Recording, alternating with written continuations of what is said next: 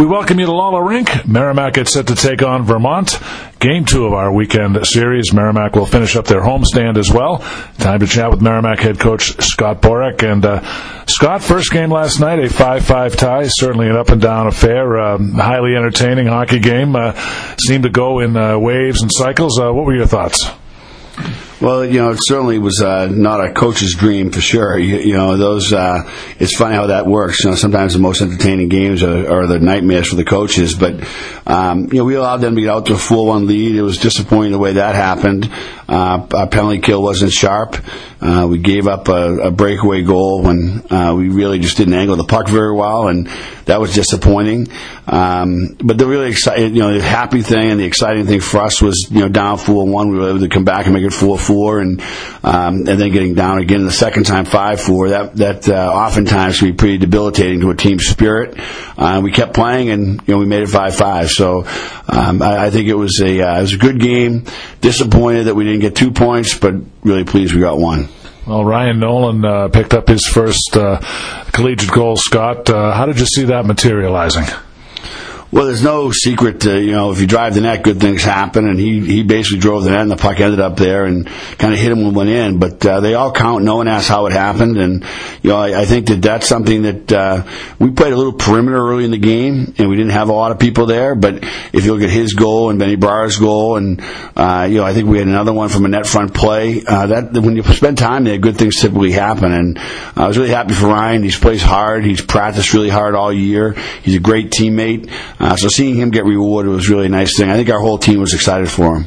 And we kind of expected this to happen, but Patrick Holloway just seems to be getting better and better. He had the big goal to tie up that game 5-5 last night, but really now that he's getting some game reps, he seems to be really settling in.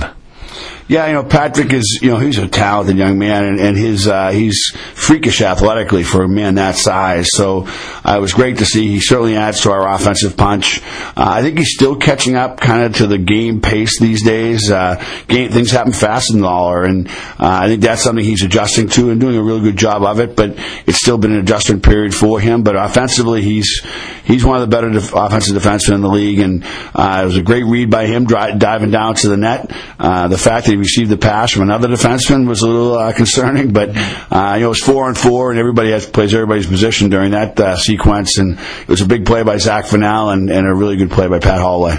Well, Scott, another player that caught my eye was Griff Jeska. He wound up having 8 shots on goal. He seemed to create some chances also with his speed, so I thought that was one of the better games he's had this year as well. Yeah, I think so, too. The good thing for Griff, and the reason he had such big numbers on shot totals, is because he was willing to shoot the puck. Sometimes he holds on to it too long. He really committed to releasing it last night, getting it to the net, and letting other people try to make plays on those pucks. And I thought that was really good. And his speed can create a problem when he uses it north-south, because he's one of the faster players in the league when he does that. And last night he got rewarded for it. I thought our team got rewarded for it. The goal that Ryan Nolan scored was directly from Griff Jeska, and that was one of his best games in our uniform. And I was really happy for him that he got rewarded for it. Well, Vermont also challenged one of the plays. They felt that the play was offside on the Tyler Irvine goal. How did you see that materialize? Well, to be honest, I didn't even see it during the game. I just assumed it was onside. But watching it on film, I could see why they challenged it. The biggest question mark for the officials was Sammy's foot on the line, and I thought it was. So I thought it was a successful entry by us. But I certainly understood the challenge, when I watched it on video, because he had to basically get his foot back to that place before the puck came over the line. It was initially over the line, and then he brought it back, which I thought was what made it onside. And my biggest concern in that rush was Ben Brar going offsides, and I didn't even really look at Sammy, so I was surprised when they challenged that. But watching the play, I wasn't surprised. Well, there was another play, Scott, also in the game. Mac Welcher received a penalty where contact was made with the goaltender. We kind of thought that he might have been pushed into the goaltender. Did you see it that way as well? Yeah, he was definitely pushed in. There was no question. The interference call should have been on the defenseman. But I think, refs are hypersensitive to protecting the goaltenders, and Lekis did a nice job of selling that a little bit as well. But, I felt all night that really there wasn't a very physical game. It wasn't a rough game, and the penalties that were being called were ticky-tack, and to me that was a ticky-tack penalty 4 minutes to go in the game, and he didn't see the whole play develop. All he saw was the play where Mac ended up bumping the goaltender, but he should have seen through the traffic and seen the fact that Mac was basically pushed into the goalie. But that's, hey, they're doing the best job they can, and they're at ice level too, so it's a pretty fast game to be trying to officiate. But that was the only real call that I was disappointed in, because it could have ended the game. We were fortunate to come back out and score to make it, obviously get the 4-4 goal. But no, I thought Mac took the ice he deserved, and then the defender put him into the goaltender. Scott, tonight Tyler Height is in, Jacob Modry is out. In the case of Modry, is it a coach's decision, or was he banged up last night?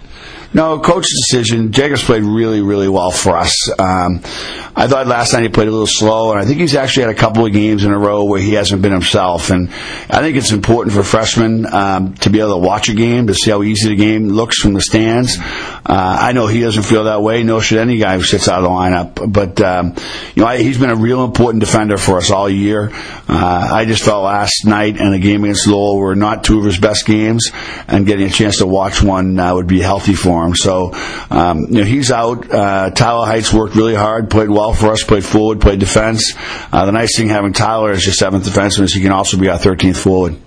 Lastly, Scott, is there anything specific you'd like to see in terms of adjustments from last night to tonight?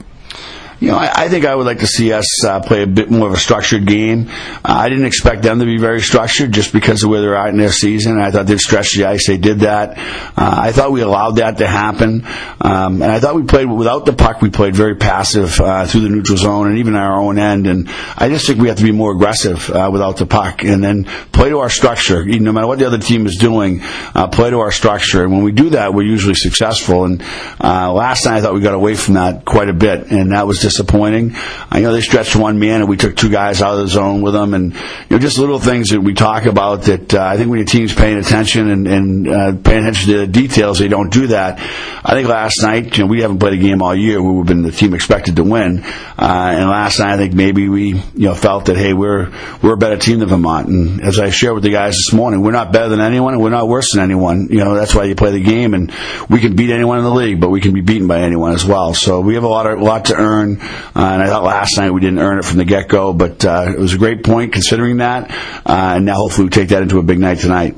All right, Scott, 2 points on the line. Let's get it done. A long trip to Maine next week. We'll talk to you in Orono on Friday. Thanks, John. I really appreciate it. All right, he's Scott Borick, head coach of the Merrimack Warriors. Mike Macknick and I will return with the Duncan starting lineups next here at Lawler Rink.